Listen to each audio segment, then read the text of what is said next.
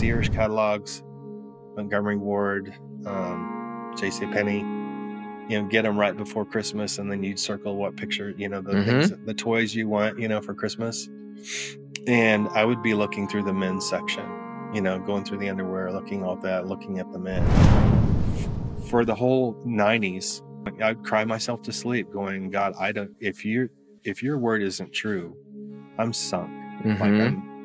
I'm stuck. Yeah. It never ceases to amaze me how I feel like how the enemy is so keyed in to leading kids into the discovery of pornography and things like that in places that you would never even expect it to be, necessarily. Like, why would I even go looking there? 2 nights later, on a Wednesday night, God poured out his spirit on our youth group, including me. And it was a revival.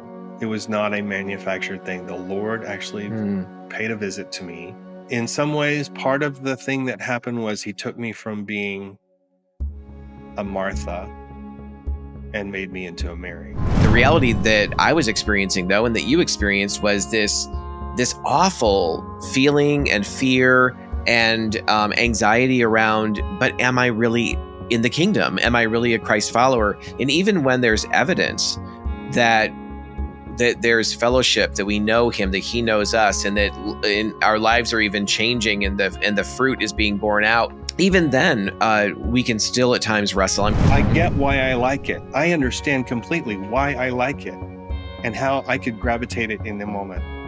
But I want connection, and that keeps me from having it. Yes. Yeah.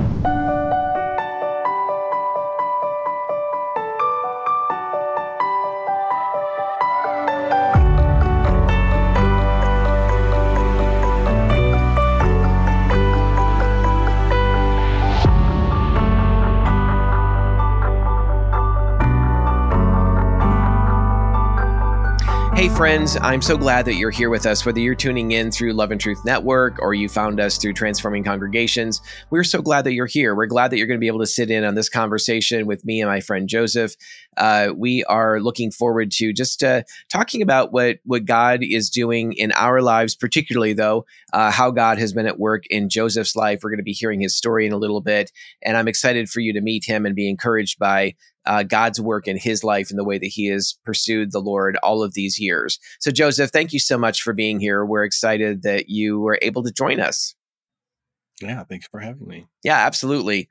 I often start off our podcast episodes, by just inviting our guests to share 10, 15 minutes of their own story. If it goes a little bit over that, under, whatever, it doesn't matter. But I'd love for you to share a little bit about just your growing up years, what some of the significant situations in your life were, some of your family of origin information, and then just when you were first introduced to Jesus, when you came to know him, and just what kind of difference has he made in your life in those years since then.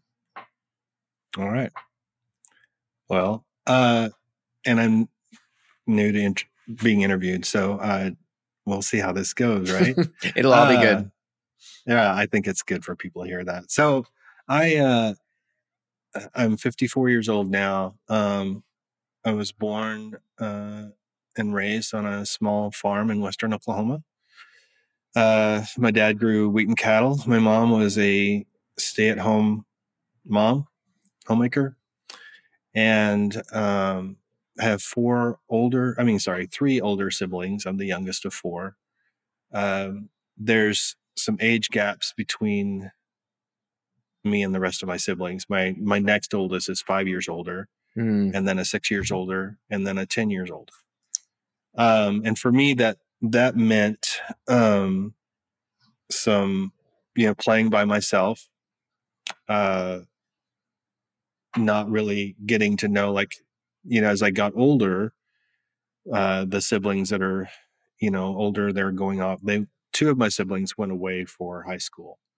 The last 2 years, I think, of their high school, they went away to Mennonite high school. And so I just didn't get to see them. And then the other brother that's stuck around, to this day, he's a teaser. So I got got some teasing by him that I did not appreciate when I was a younger kid. One of the things that was significant that I'll revisit later is that being raised on the farm, you have to, if you're gonna be helping dad or doing stuff, you've got to, in my case, you have to operate equipment, tractors and stuff. And so I didn't have the strength to like get really tight nuts off of bolts or to get them on really tight by myself. We didn't have power equipment. So it was just our wrenches and our muscles. And I just didn't have the strength to do that. And that brother that I was around teased me for that. From time to time. It was significant enough of a memory that I remember it. But I didn't understand why that was until many years later. We were raised Mennonite until I was probably around 10, is my guess. I was around third grade, so people that are good at math, they can figure that out. And then my dad had an encounter with the Holy Spirit. I won't go into all that story, but he had an encounter with the Holy Spirit, and the Lord delivered him of demonic warfare, really. And it, obviously that didn't happen in the Mennonite church. It happened outside of it. Then my dad just became a Jesus lover immediately. He gave his life to the Lord as a young kid, and he strongly believed that, it's like, I gave my life at 10. I've always been a believer, but God delivered me at the age of whatever it was, 50 something. And anyway, talking about Jesus left and right became incompatible with the church we grew up in. Just the level and the nature of the conversations that my dad was having was incompatible. So we left and we went straight into Pentecostal holiness. Interesting.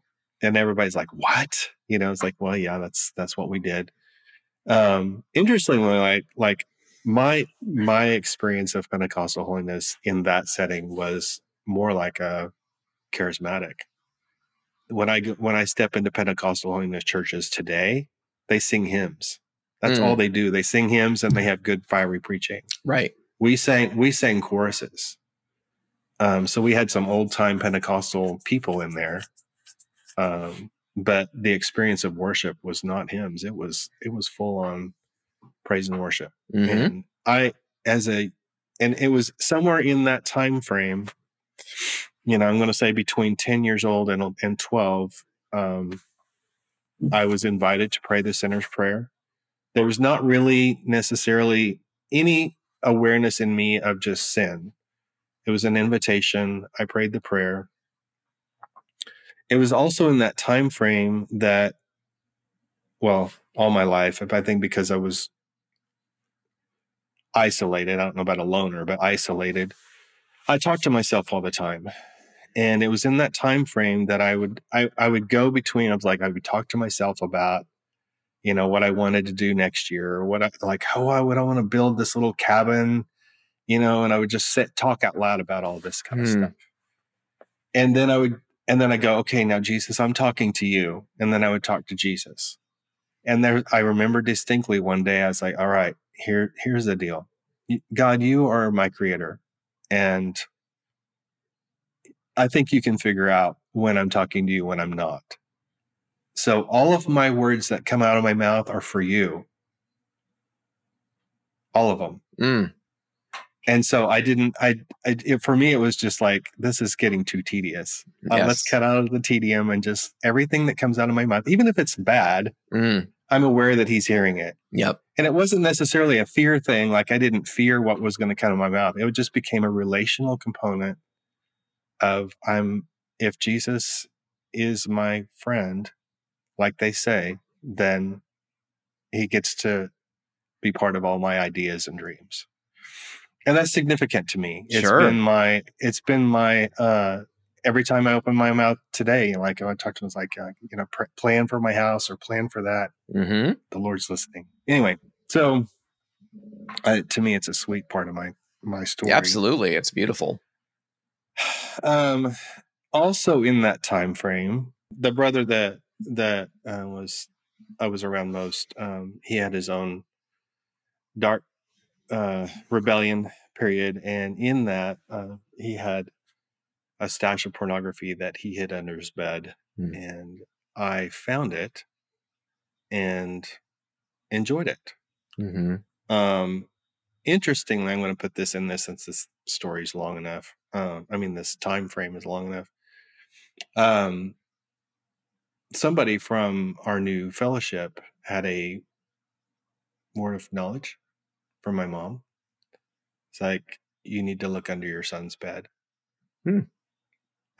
And so like the Holy Spirit like alerted them to something going on, and they confronted him. I wasn't part of that confrontation with my brother, but then my mom came to me and said, "Did you know that was there?" And I lied and said, "No." I don't know why. I probably because I enjoyed it, but I lied, and that was the end of that. I said I was gonna go back. A key part of my story, actually, of my brokenness, it predates school. Before I was in kindergarten, and my guess is I was probably 4 or 5 years old. I don't know. My brothers and I were with my dad while he was mending fence, and something didn't go right on his end. And not saying this toward any of his sons, he said, I don't know what it was, but it involved the word stupid, like this stupid fence or this stupid, whatever. Yep. And Satan took an opportunity for me, and it's like, you're stupid. And I believed it. In that moment, I took on an identity or a broken way of seeing myself. And anytime really, especially with my dad, anything that went wrong, I just felt like, man, I'm just an idiot. I can't get things together. I'm stupid. And so that has been a recurring wounding, like an arrow into my soul. It's stuck for years and years and years until I started getting healing and understanding what was really going on. All right. So my salvation, I talked about that. And then anyway, so the brother's pornography, he got rid of it. And then I found pornography in a nearby dump. Grew up on a farm. So there's, people throw things out in certain areas, and it could have been his, I don't know. I found some, I took it off, and I, got some Tupperware or something. And I hid it out, somewhere where it wouldn't get rained on. And I would go to that many times over the years. And then, also in that time frame, there was a Methodist church not too far from where we lived, and I hung out with the boys every once in a while there, and their dad had Playboys, boxes and boxes of Playboys. This is a Methodist pastor. It's like, what in the world? How right? How is this possible? Doesn't seem compatible. Doesn't seem right.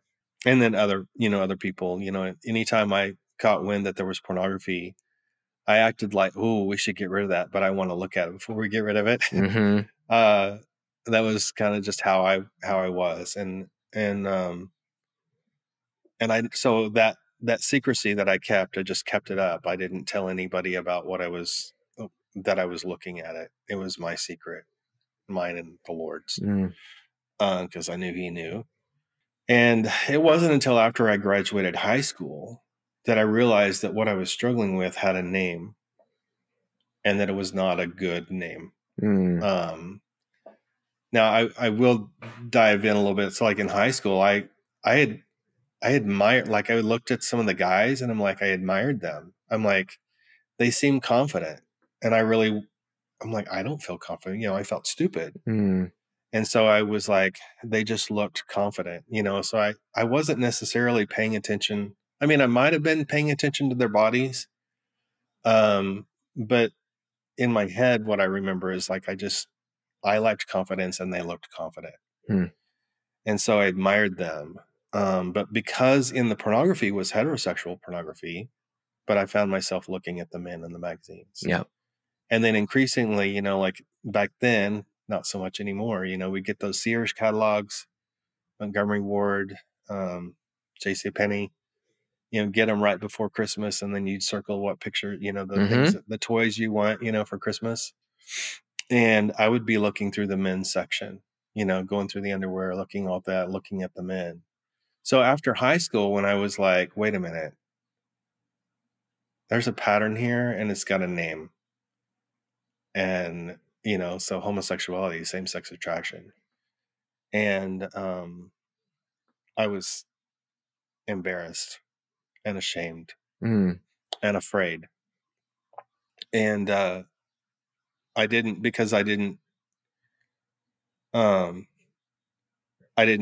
well, one time I tried to talk to somebody about masturbation, and they went and told my brother that I was talking about. I overheard him talking to him about what I said. And I don't know if I used the word masturbation. So I learned pretty quickly that you got to be careful who you talk to. And my brother never did come back to me. It's like, hey, I heard this conversation. I just remember them laughing about it. And I was like, this is awful. Yeah. And anyway, so after high school, I vetted our youth pastors. So we had new youth pastors, and I went to the wife because, men are unsafe. Right.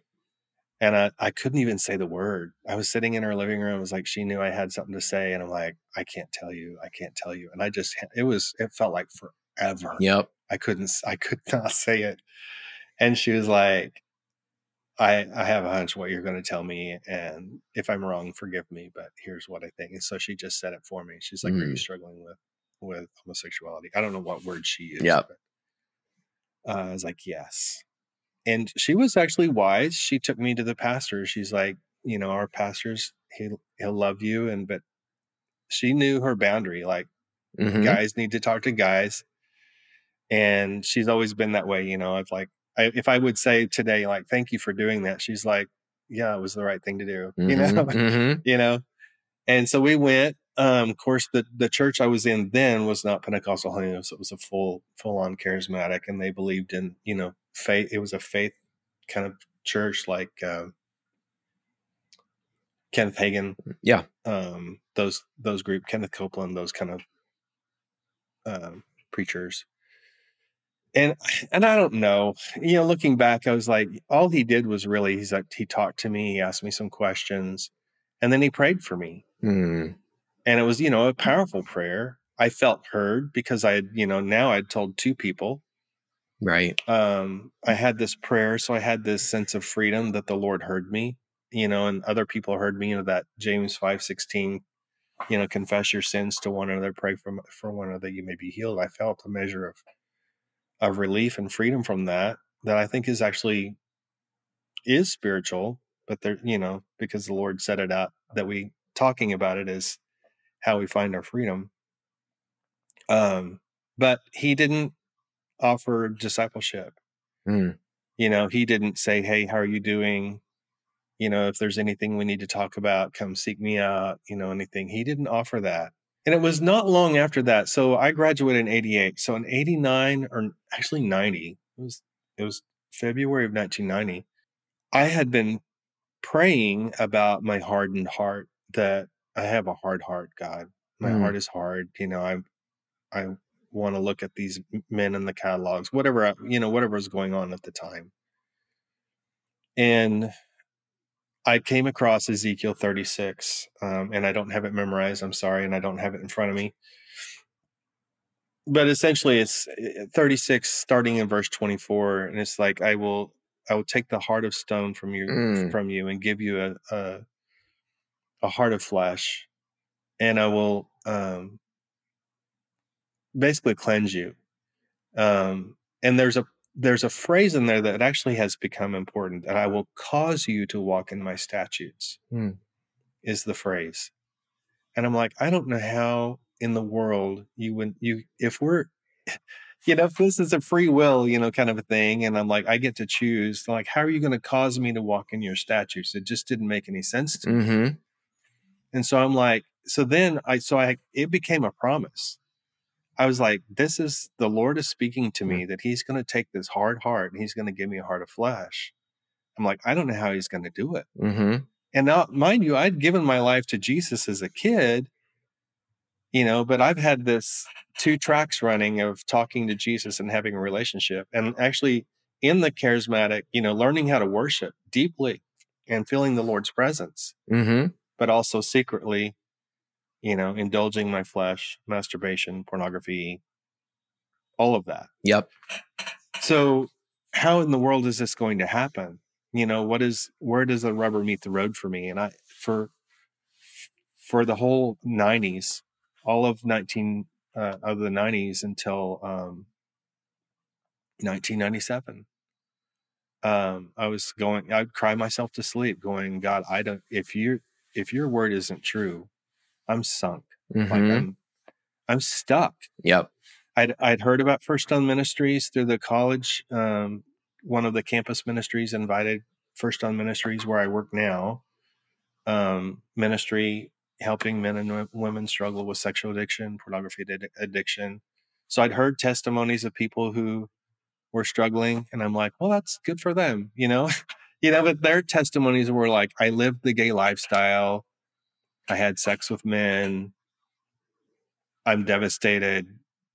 And God saved me. Well, I've never slept with anybody.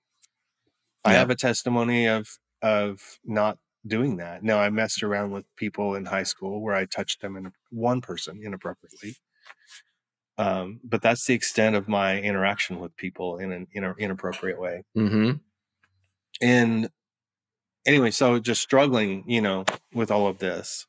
But on a Monday night, I decided a few weeks ago, it's like, the guy that I was talking to about my struggle, he kept saying, I don't know, to my questions. I don't know. I don't know. And I'm like, if he doesn't know, maybe those people at First Stone would know. So I made an appointment. I went in, and back then it was Jeff James who talked to me. I told him, I was like, I know you have the support group and I want to go. And he let me go that night. Wow. 2 nights later, on a Wednesday night, God poured out his spirit on our youth group, including me. And it was a revival. It was not a manufactured thing. The Lord actually paid a visit to me. I won't go into all those details, but the Lord stopped me in my tracks, essentially. And I would just say that in some ways, part of the thing that happened was he took me from being a Martha and made me into a Mary. I was serving. I was helping with the sound at church. I was helping with the youth group. I was doing all this serving. And the Lord, I was like, God, I need to, he was ministering to me. And I was like, I need to get up and I need to help. And then the Lord's like, no, you don't need to do any of that. Just sit with me. And that began weeks upon weeks and months upon months of me actually just being quiet. I wasn't spending more time in prayer or spending more time in the Bible. I was going to church and just being with Jesus. And it was a 9-day difference for me. The Lord got my attention. So all in that time frame, in that fall, there was a decision that I needed to make. The revival group, there was some branching out in relationships. And I was like, Lord, I want to be with them. I want to go with them. And he's like, what I have for you is at First Stone, not there. So it's your choice. Do you want to go with what I have for you, or do you want to do what you want? I'm like, I want what you have for me. So I stayed with First Stone, as you know, like we did Living Waters back in the day by Desert Stream Ministries. Yeah. And God just, man, he used that program to just open me up. Absolutely. Yeah, we love that program. And anyway, it was incredible. Now, mind you, my struggle was still very alive. I think one of the actually a really huge part of my story in that time frame that I will tell, is I had been in a worship service, a Wednesday night worship service, and been intimate with the Lord in worship. And I went back to my trailer, in college, and I closed my door, and I would get up, dial up on the internet, look up porn. Mm-hmm. And I had learned enough through First Stone, got the language, and I sat there and I was like, what are you doing? And the language I had was, there's something I'm looking for that I need. It's legitimate. What is that? And I stopped. I don't remember if I turned the computer off or if I stared at the image, and I'm like, what do I want? What do I really want? And the thing that I came up with was like, Lord, I want to be held. And I said, but your spirit, I don't know how you're going to hold me. And I was like, so I challenged him. I was like, God, if you're big enough, if you're God enough, then you can do it. And so I just challenged him to do it. Shut my computer down, went on. And I think it was the very next week on a Wednesday night. Blew me away. We were in the gymnasium. That's where the youth group was. And I was standing there. During the worship time, we would all just spread out and just worship. And then they would minister, however they were ministering, however they felt led to minister, things they were praying for, stuff. So I'm just minding my own business, worshiping. Two guys that I knew, one was just a senior in high school, and the other one was my housemate, my roommate, whatever. And they came over to me and they said, the Holy Spirit's told us to do something. And I don't know, I think they described what they were going to do, but they're like, is it okay if we do this? And I'm like, sure. I'm open to whatever the Lord wants. One guy got in front of me and the other one got behind me, and they sandwiched me in a bro hug. Without saying words, I said, Holy Spirit, make him stop, make him stop, make him stop, make him stop. I was freaking out. And the Holy Spirit said to me, you asked me for this. And I broke. I completely broke. I'm like, I realized in that moment that God didn't care how my nether regions responded. It didn't shame him one bit, and it didn't concern him.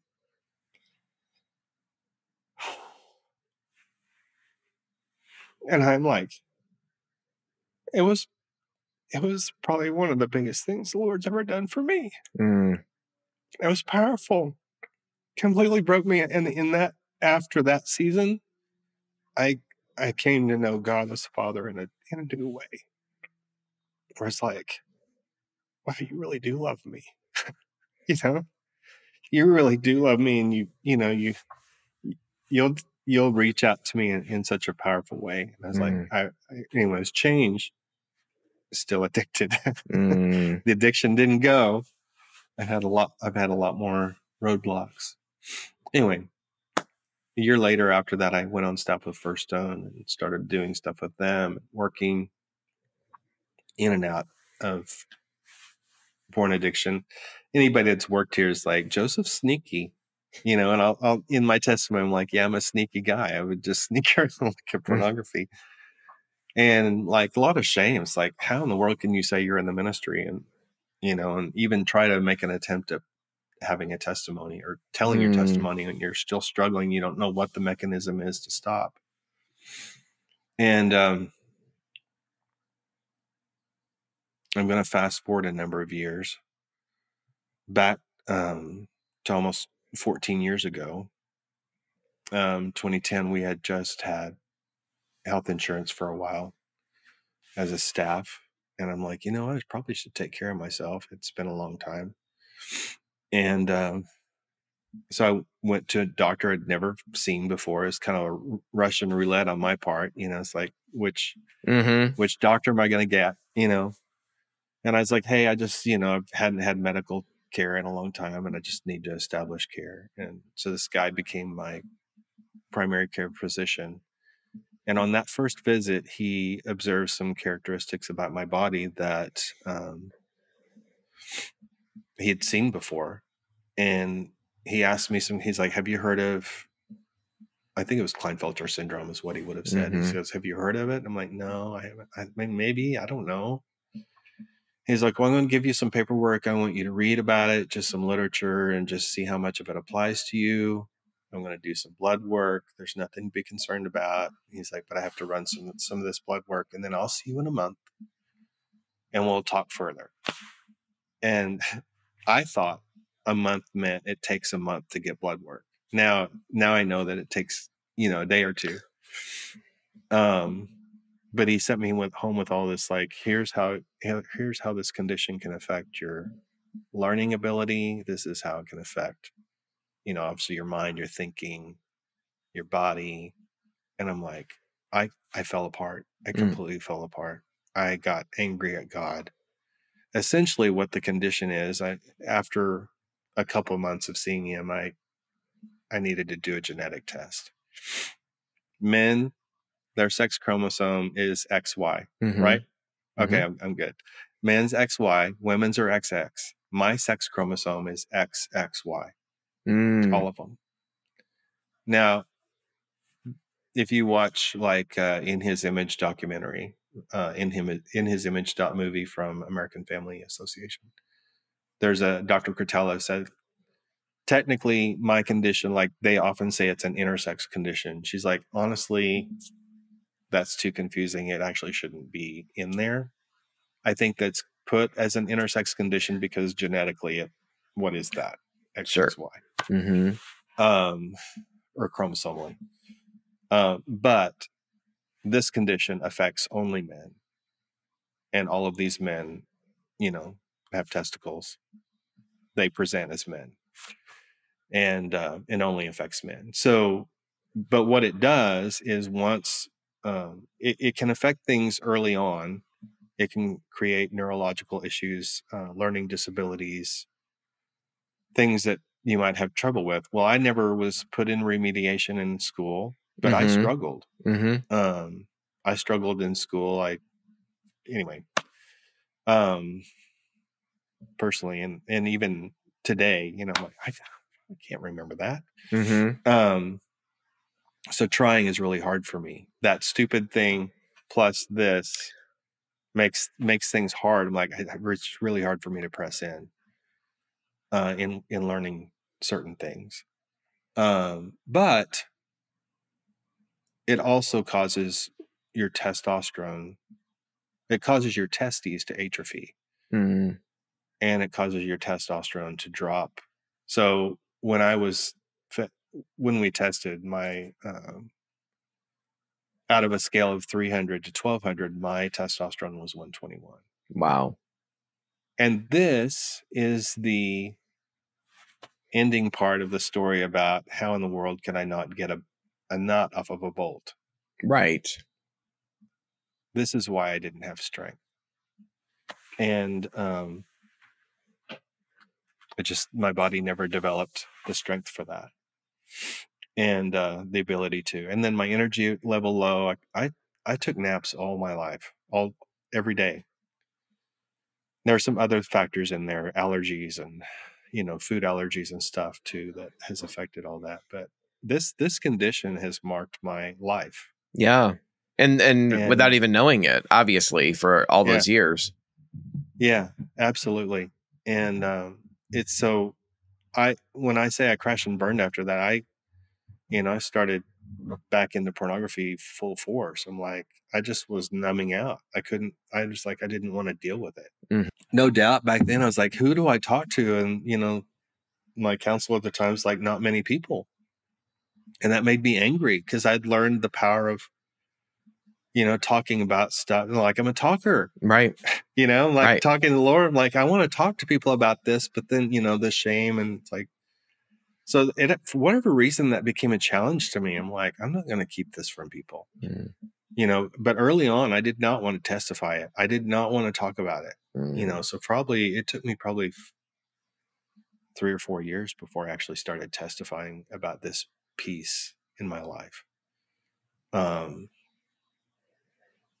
But the Lord is using it. I would say the way that the Lord is using it, it's like, I went through all these years of ministry understanding the psychological aspect, the relational aspect of my brokenness, how my unforgiveness toward my dad and my broken relationship with my mother and siblings and all that kind of stuff.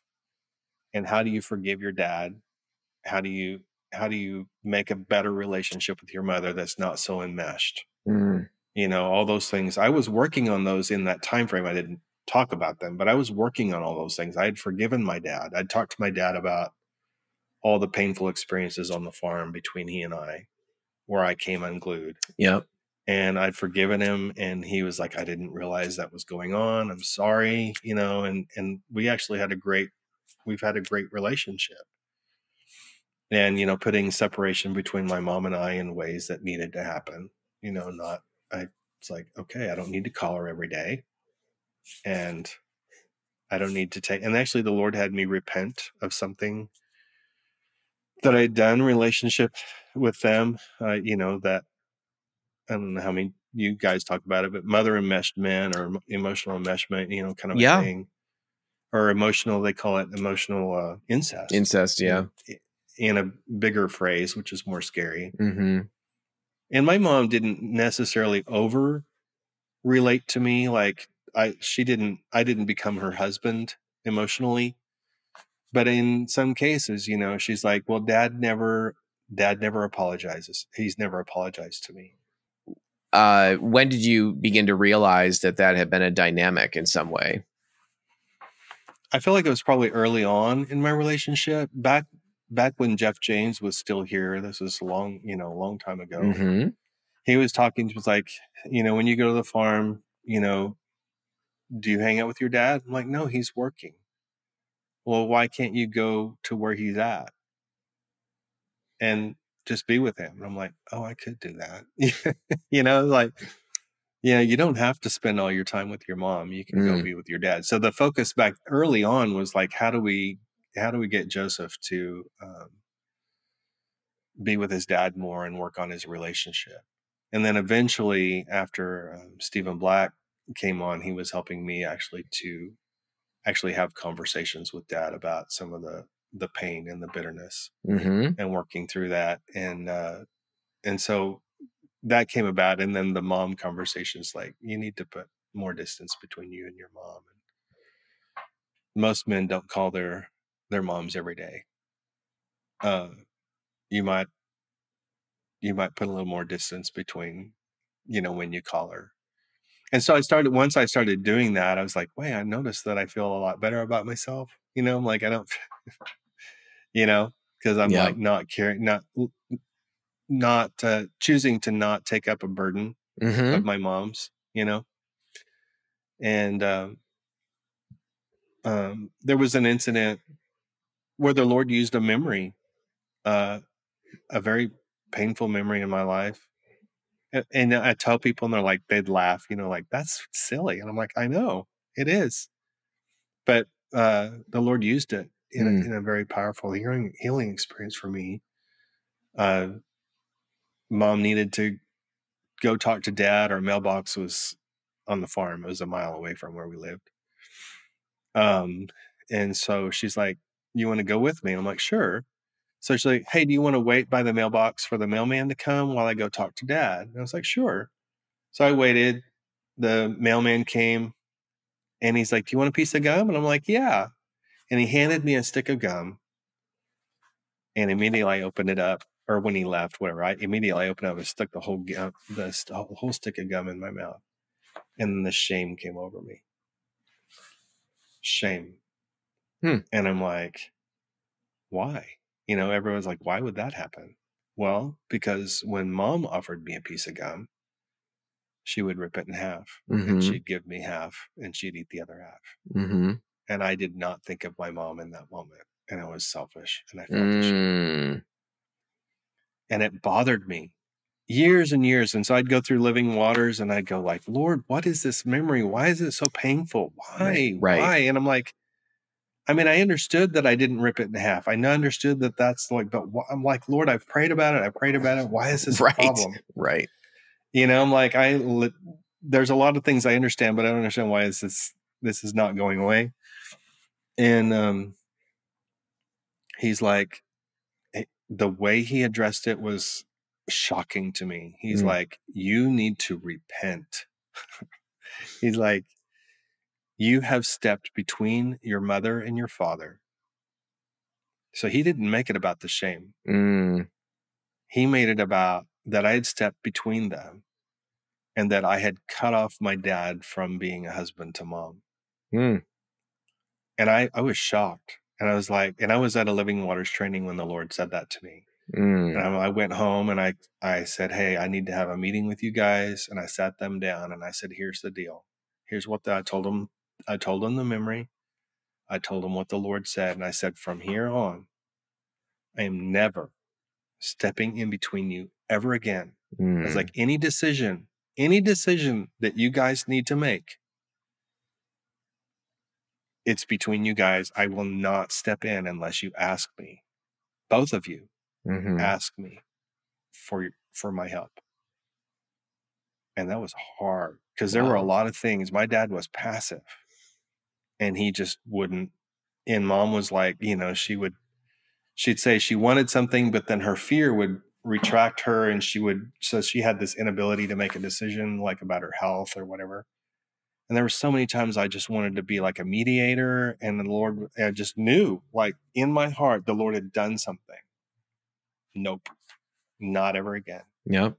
And I held, and the Lord did something in me when I did that. It's like he put some kind of a backbone in me. He did something miraculously. It's like, not like I felt it, but I knew that there was something different once I repented in person to them. It was powerful. Wow. Yeah. And I say all that, like my dad passed away 1 month shy of his 95th birthday this past October 30th. Really? Just this year? Just this year. Oh, and then wow. my mom passed away on February 12th of 21. Yeah. Oh, Joseph, So that's a lot. Now I'm an orphan. And this experience has, I feel, people tell me like when you lose both your parents, you can feel like an orphan. And for whatever reason, and I think, it's cool, but I'm like, Lord, what are you going to do? Because it's like that feeling as a kid of being abandoned because I was alone a lot. I felt abandoned. Like if dad would help me, if dad would take me to the garden and show me what he wanted to do and me to do in the garden, I was fine. When he left to go to do what he wanted to do, I remember one time just bawling because I didn't want to be left alone. And now that dad's gone, especially the first 3 weeks after he passed, I was like, I feel isolated and alone. Yes. I'm like, God, what are you going to do with that? So I don't know. I don't know what he's going to do. I don't feel so dysregulated about it, but it's something new that's on the horizon for me. It's like, I don't know what you're going to deal with that. But I'm hopeful. He's been so good to me.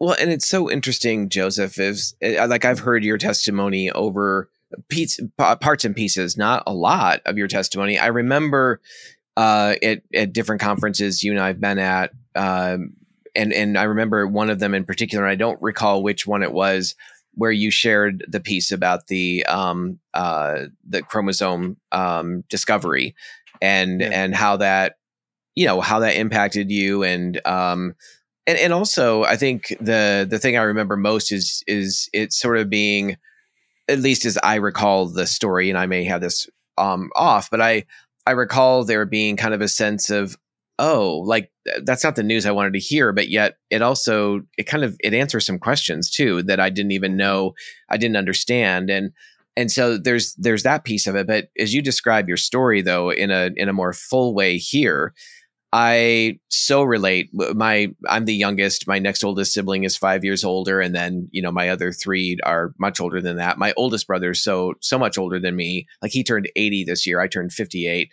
and he has 2 kids that are actually older than me. So I have a niece and a nephew who are actually older than I am. But but I grew up in a kind of in the farm country too, and in upstate New York, and I found pornography in a local dump too, and on construction equipment, that was at a quarry, and all that kinds of stuff. And it just seems like there's it never ceases to amaze me how I feel like how the enemy is so keyed in to leading kids into the discovery of pornography and things like that in places that you would never even expect it to be, necessarily. Like, why would I even go looking there? But anyway, there's that piece. There's my parents passed away. Now it was my dad died in 2010. He was 88, and then my mom died 5 years later in 2015, and she was 91. But that sense when my dad died, I was much closer to my mom in a lot of ways, but my dad and I we really mended our relationship and had a good relationship for a long time before his passing. But I remember it was such a strong feeling when my dad particularly passed away of feeling like I've always felt this unconscious sense of connection to who came before me. I'd always felt this sense of something like a continuity between my dad and me, and somehow because he's there to my grandfather and to past generations. But when he passed away, it did feel like I actually, as I'm saying it now, I remember the word was unmoored. Like I felt like I was sort of those ropes that kind of tied me to the dock, or gave me some sense of belonging, and a sense that I'm secure in a sense. Like, it just felt like those were just lifted off of the pilings of the pier or whatever, and I was just adrift a little bit. And so that I remember that being a really strong feeling, particularly with my dad's passing, even more than my mom's passing. Right. So anyway, but it was tough going through those two very vital. The death of those two were massive disruptions and goodbyes, and I know I'll see them again, as you'll see your parents too. But man, those are rough waters to walk through. Yeah. The other thing that's interesting about that, there's some other stuff that's happened this year, but one of the things the Lord has really said to me this year is like, he actually, before my dad passed, he goes, when you lose both, they say, that you'll feel like an orphan. And I was like, yeah. And he said, well, I'm removing these things because they've come between you and me, and I need you to answer to me. And it's like, oh, okay. Now, once again, like other people I know there would be a fear of God that would come over them, and I'm like, for me, it's not that. I'm like, okay, my experience of the Lord is you're going to lead me into whatever I need to understand. Because if I try to understand it, I'm just going to get really frustrated, so I just my life is kind of with the Lord has been a place of periodic discovery, on his terms. Yep. And that's the way it's always been for me. So the way I look is like, okay, Lord, if you're going to teach me how to hear from only you, then I welcome that. I'm ready for that. So you're choosing to actively rest in that. Yeah. Yeah. Yeah. Okay. So I have long struggled. I think this is going to be helpful for some people. I have long struggled with understanding if I really am saved. Doubting my salvation has been a huge thing. Now, some people would say, well, that comes down to, what are your doctrines your church stands on or whatever. And it could be, who knows? But when I told this story, and I've never told it before. But whenever I was early on, I think actually right after we left the Mennonite church, my mom made this comment to me. Johnny and Susie over here, they gave their life to Jesus and they're making straight A's. why aren't you making straight A's? Wow. And, what am I supposed to say to that? Right. At 10, 11, 12 years old, what am I Yes. supposed to say? Mm-hmm. But that thing has plagued me all my life, because I didn't see any market improvement in any area of my life. That must mean I'm not saved. And Satan has used that to dog me.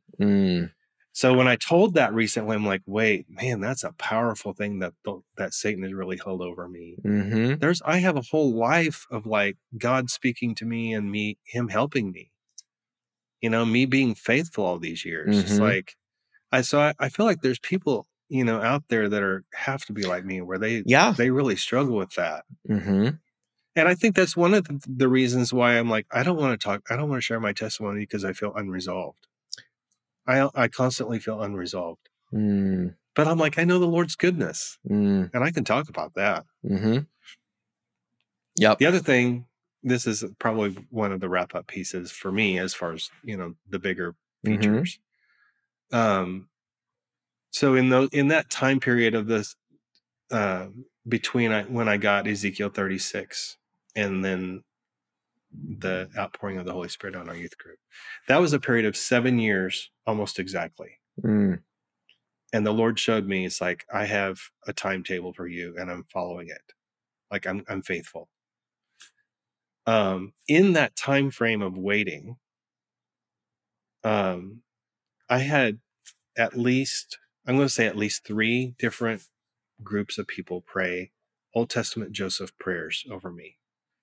It's like, I see Joseph in the coat of many colors, and they would pray some prayer, and they'd pray off of that theme.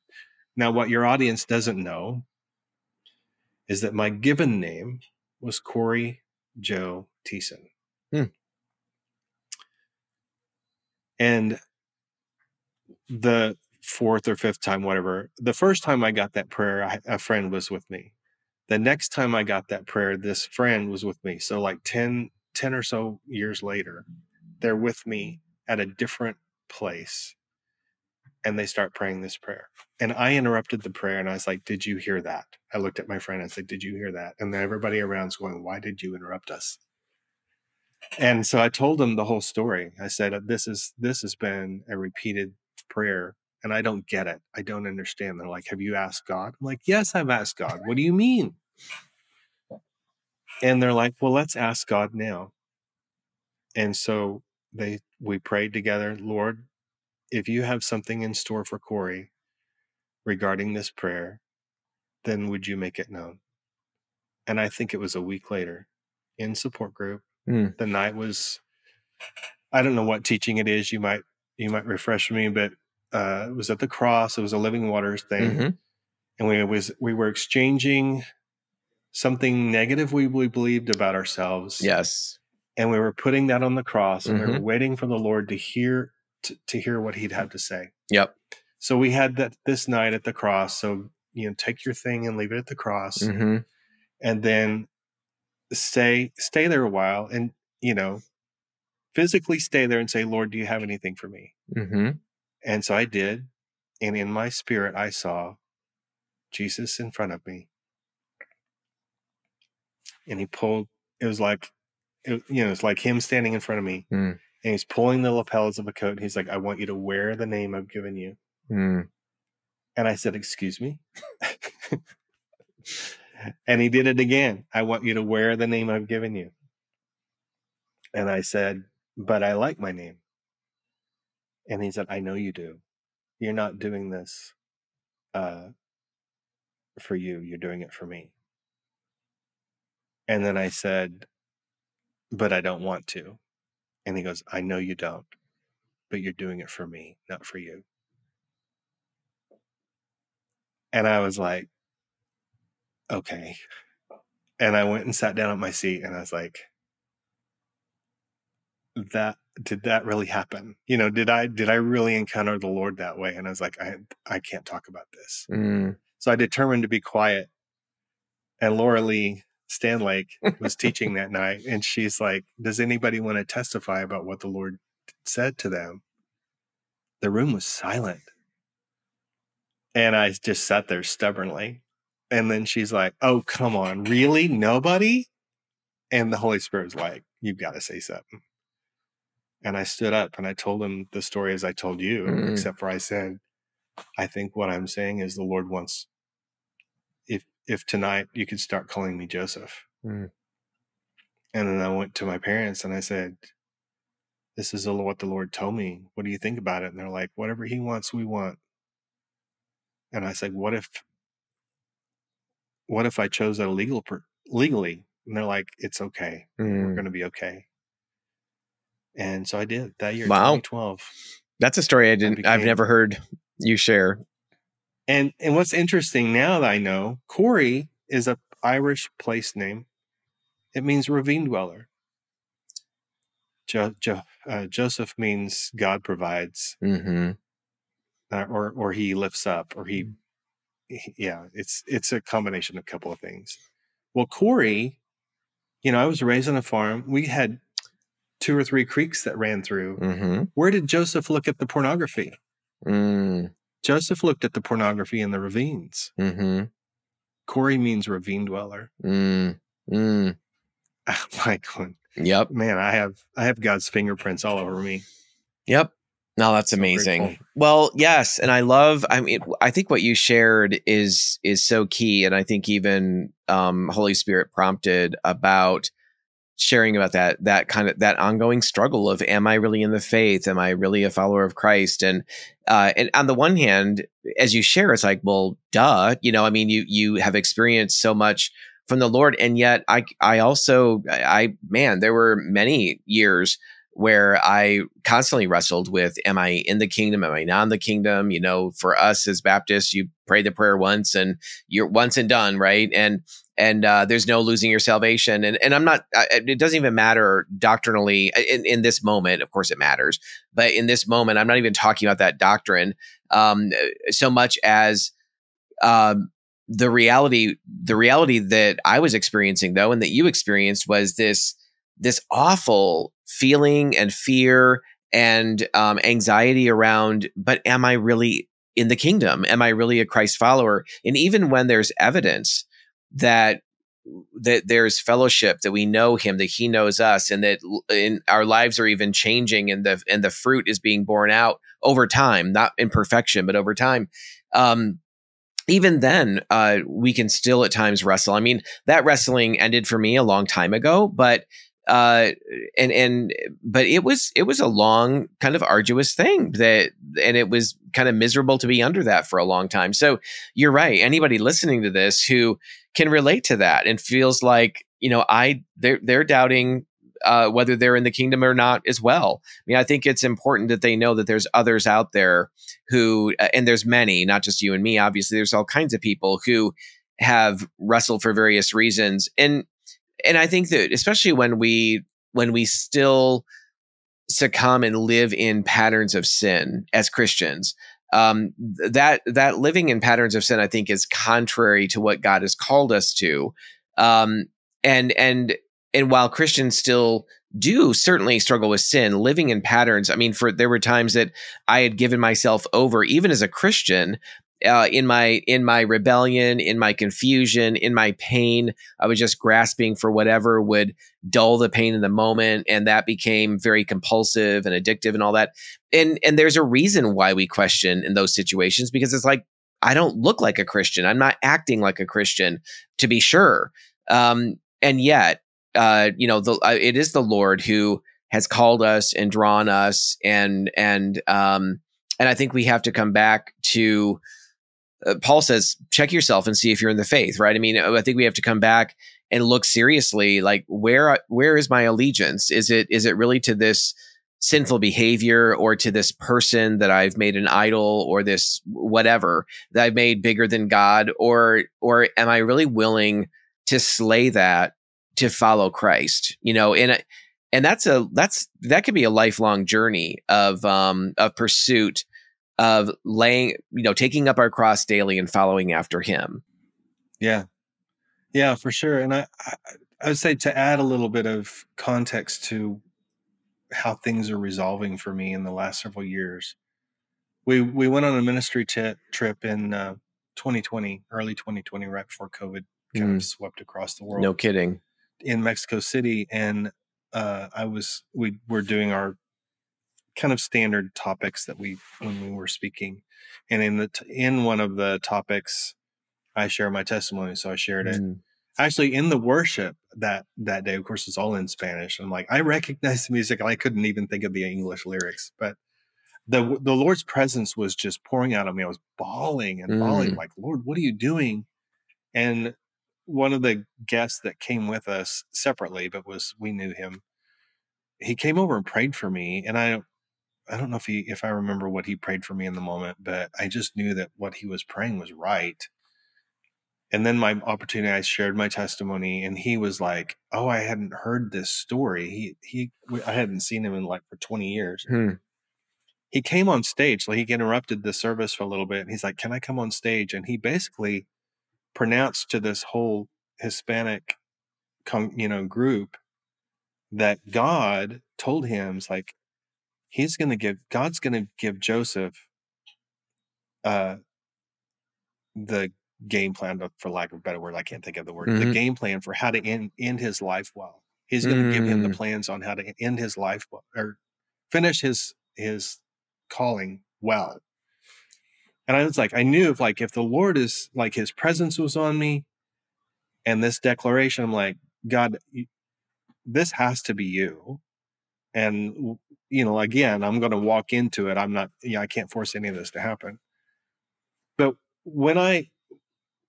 in the middle, after all that was done, I knew that the obstacle to that, now the Lord didn't say it to me, but I knew the obstacle was fear.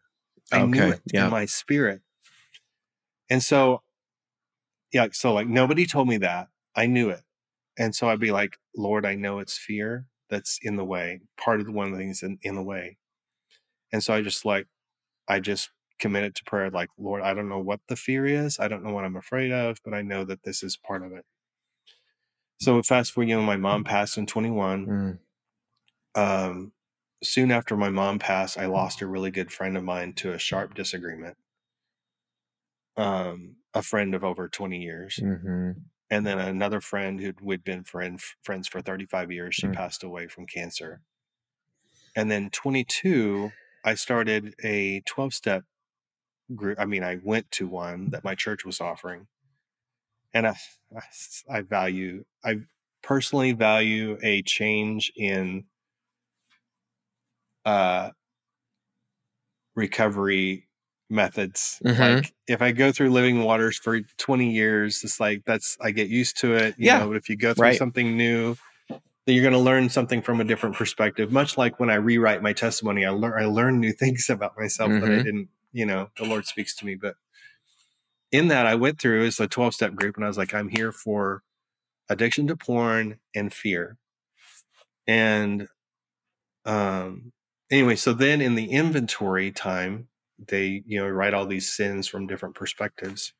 And one of the questions about each of the sins was like, what was your motivation, or what was the value? I don't remember how it was asked, but why did you do what you did? Why do you think you did it? And I was shocked. I got to the end of that thing. I would say over 80%, maybe even over 90% of the time I wrote because I valued connection. I was shocked.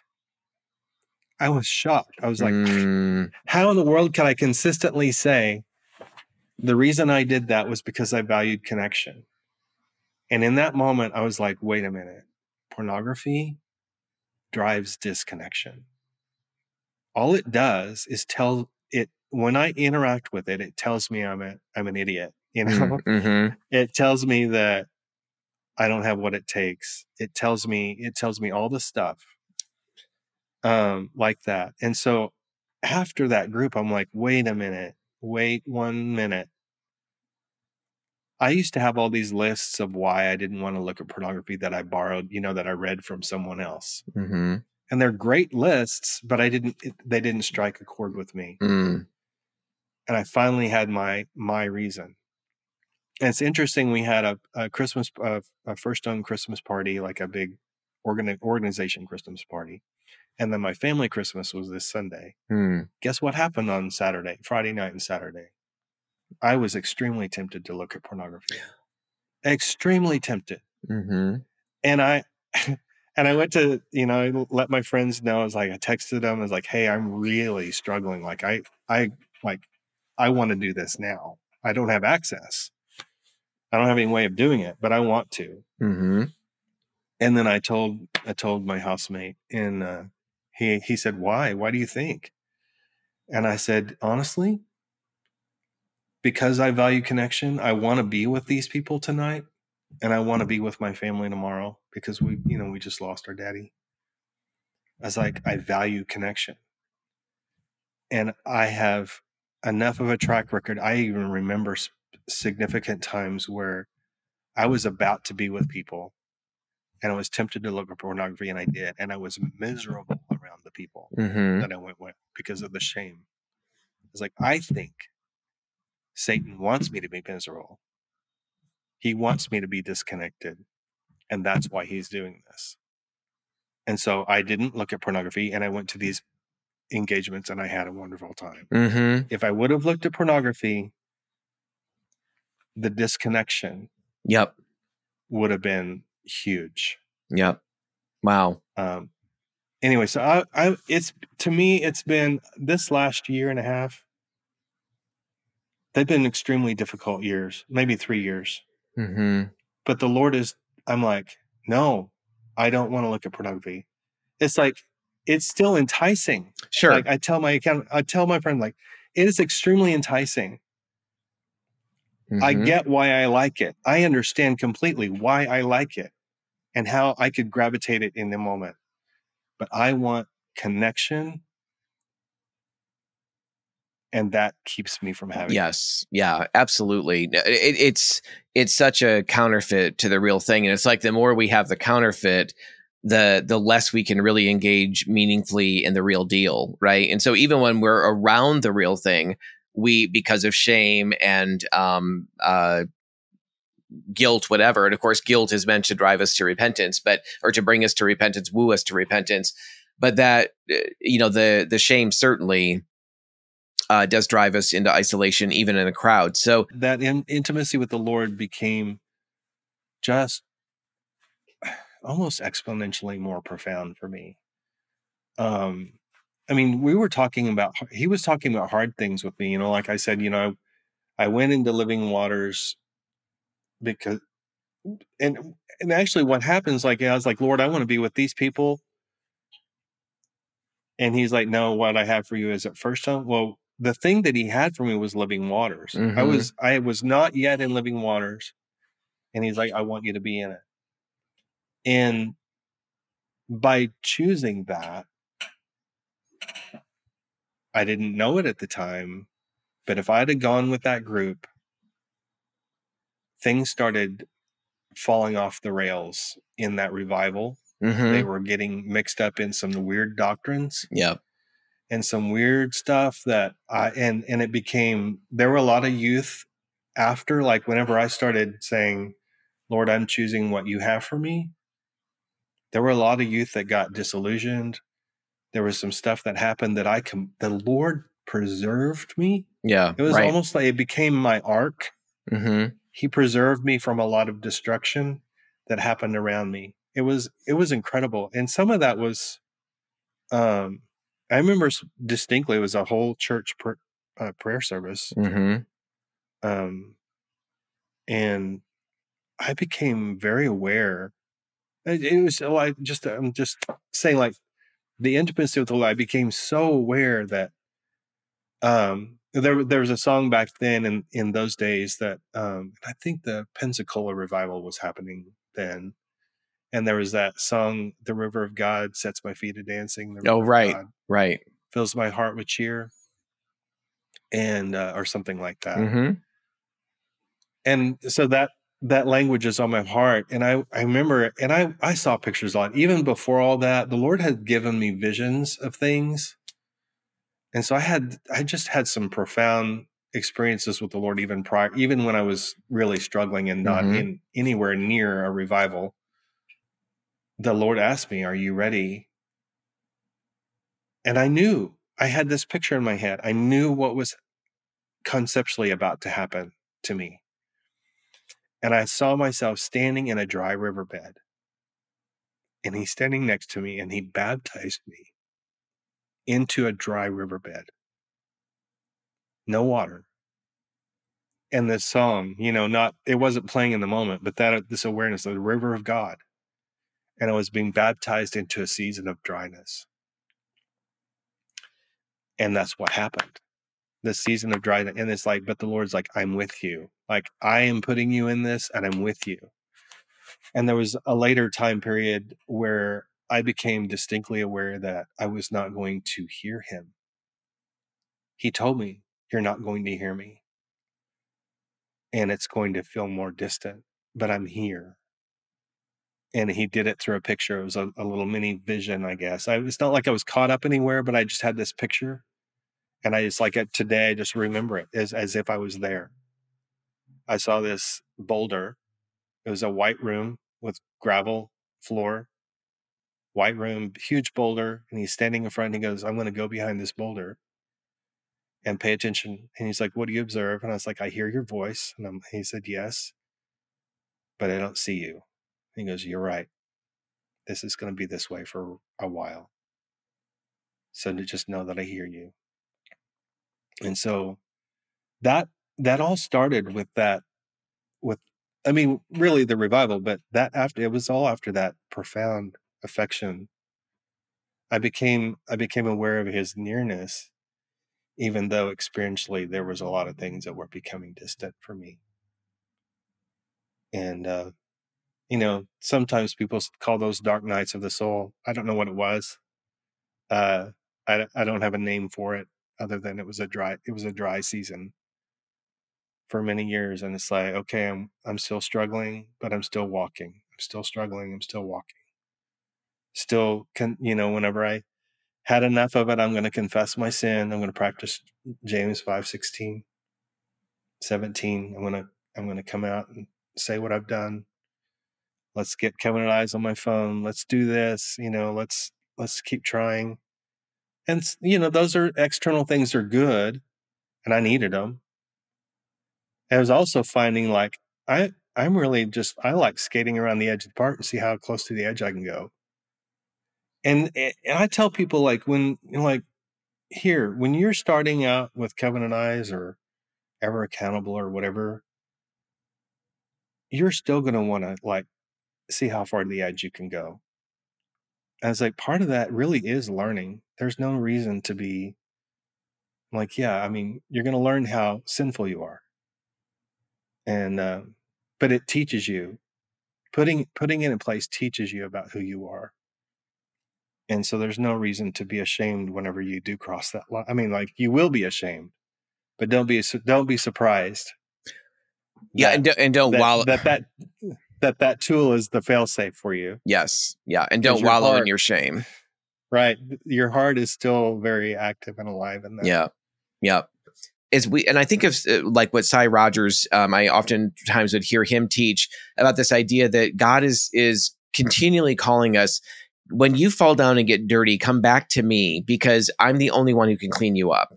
And so for those listening who are wrestling with a mindset or somehow a belief system that they, if they failed again, or if their body has an unwanted reaction to something sexually, or just an involuntary reaction, we can feel so much shame that it actually drives us away from God. And what I want to communicate here, and I think this is part of it too, is God is while he doesn't wink at sexual sin, he knows it damages us, and that's part of why Jesus went to the cross, for many other things too. But he also is a God who, as we are wrestling and struggling, even when we fall down and we're getting back up again, he is for us, and he is desiring to see us whole and to see us walk in genuine freedom. He's not kicking us every time we fail and we fall.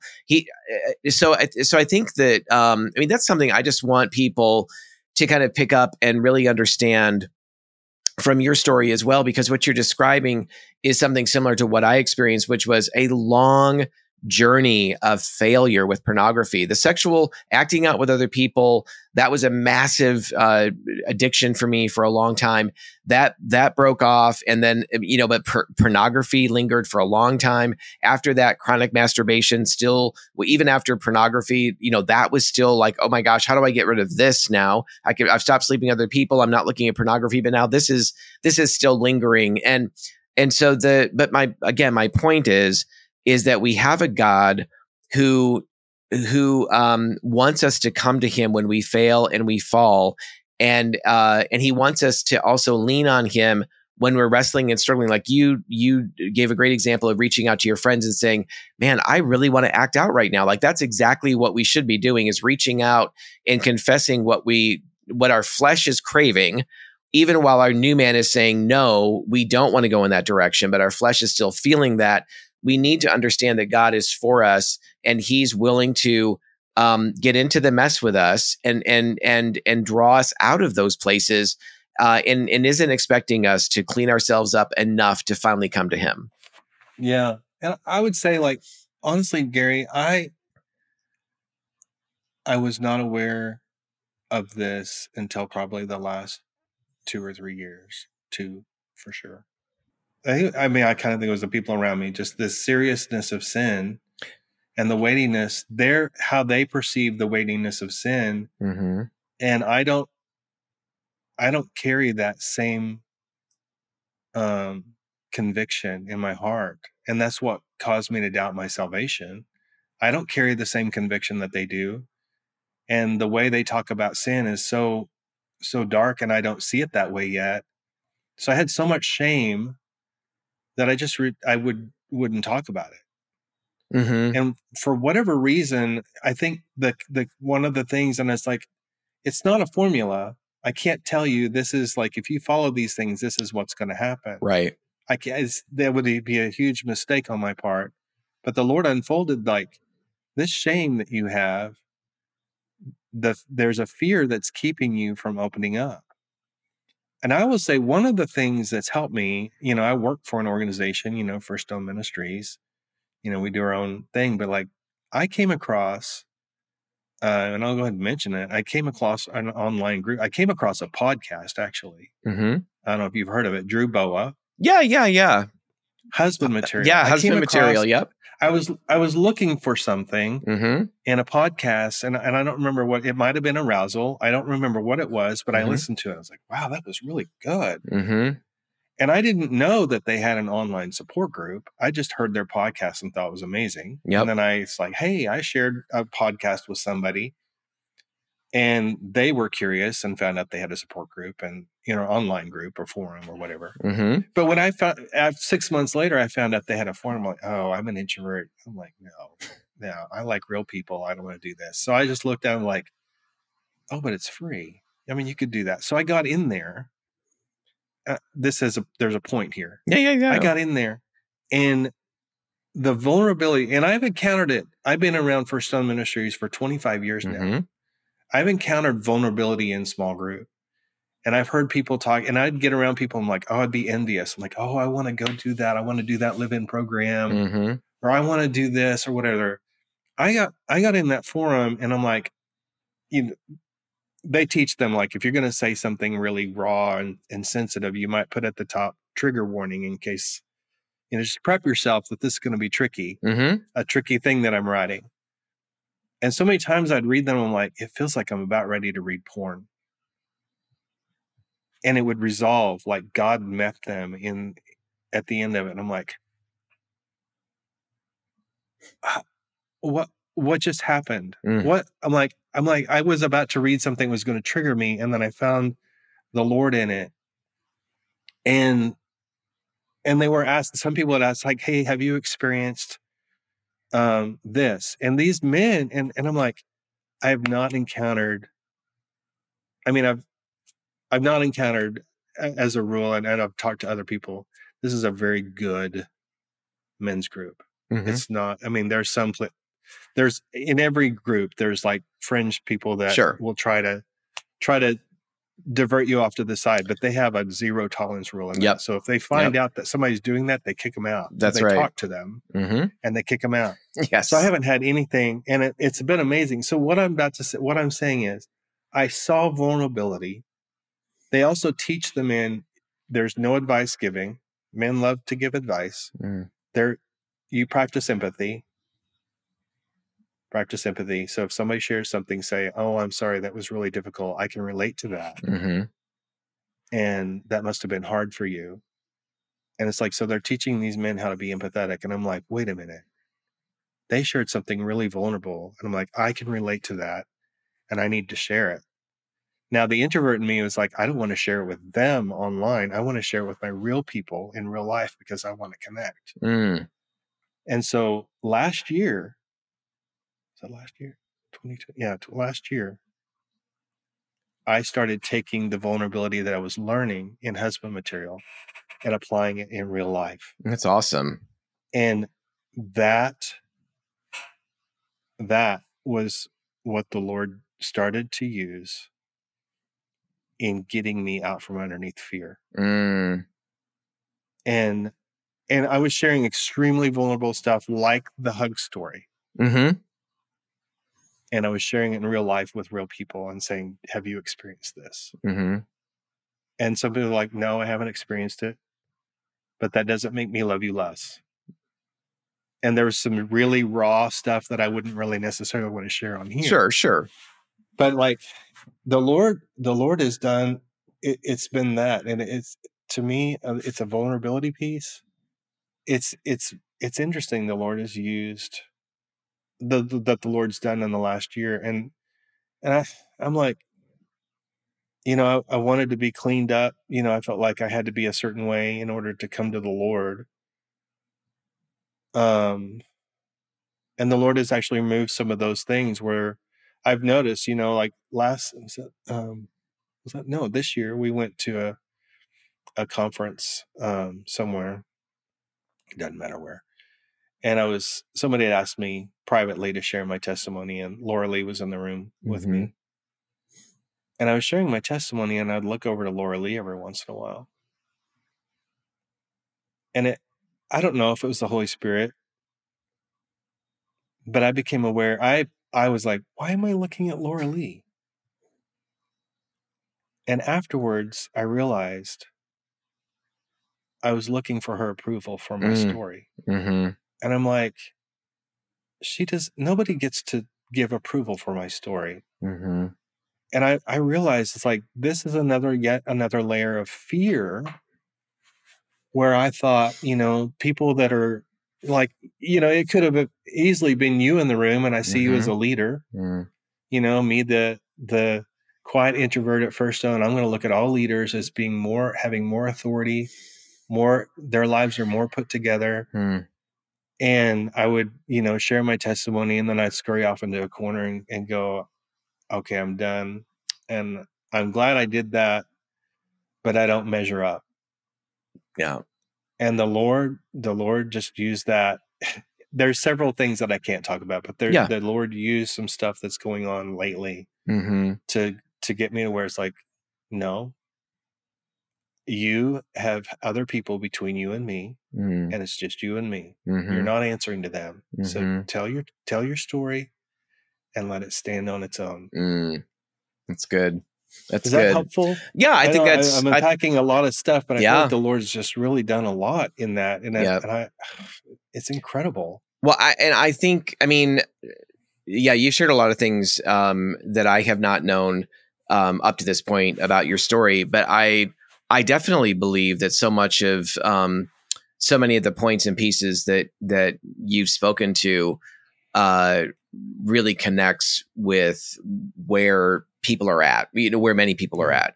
And certainly those, a number of those that'll be listening or watching this podcast. So Joseph, thank you for being so vulnerable. And one of the things we value around here in a huge way is vulnerability, because we feel like that's largely, frankly, almost non-existent. It needs to really be breathed back into the church again, in a way that's genuine and authentic, and not full of pride, shame, and fear. but where we're willing to face those things and speak the truth, regardless, about ourselves and about our struggles.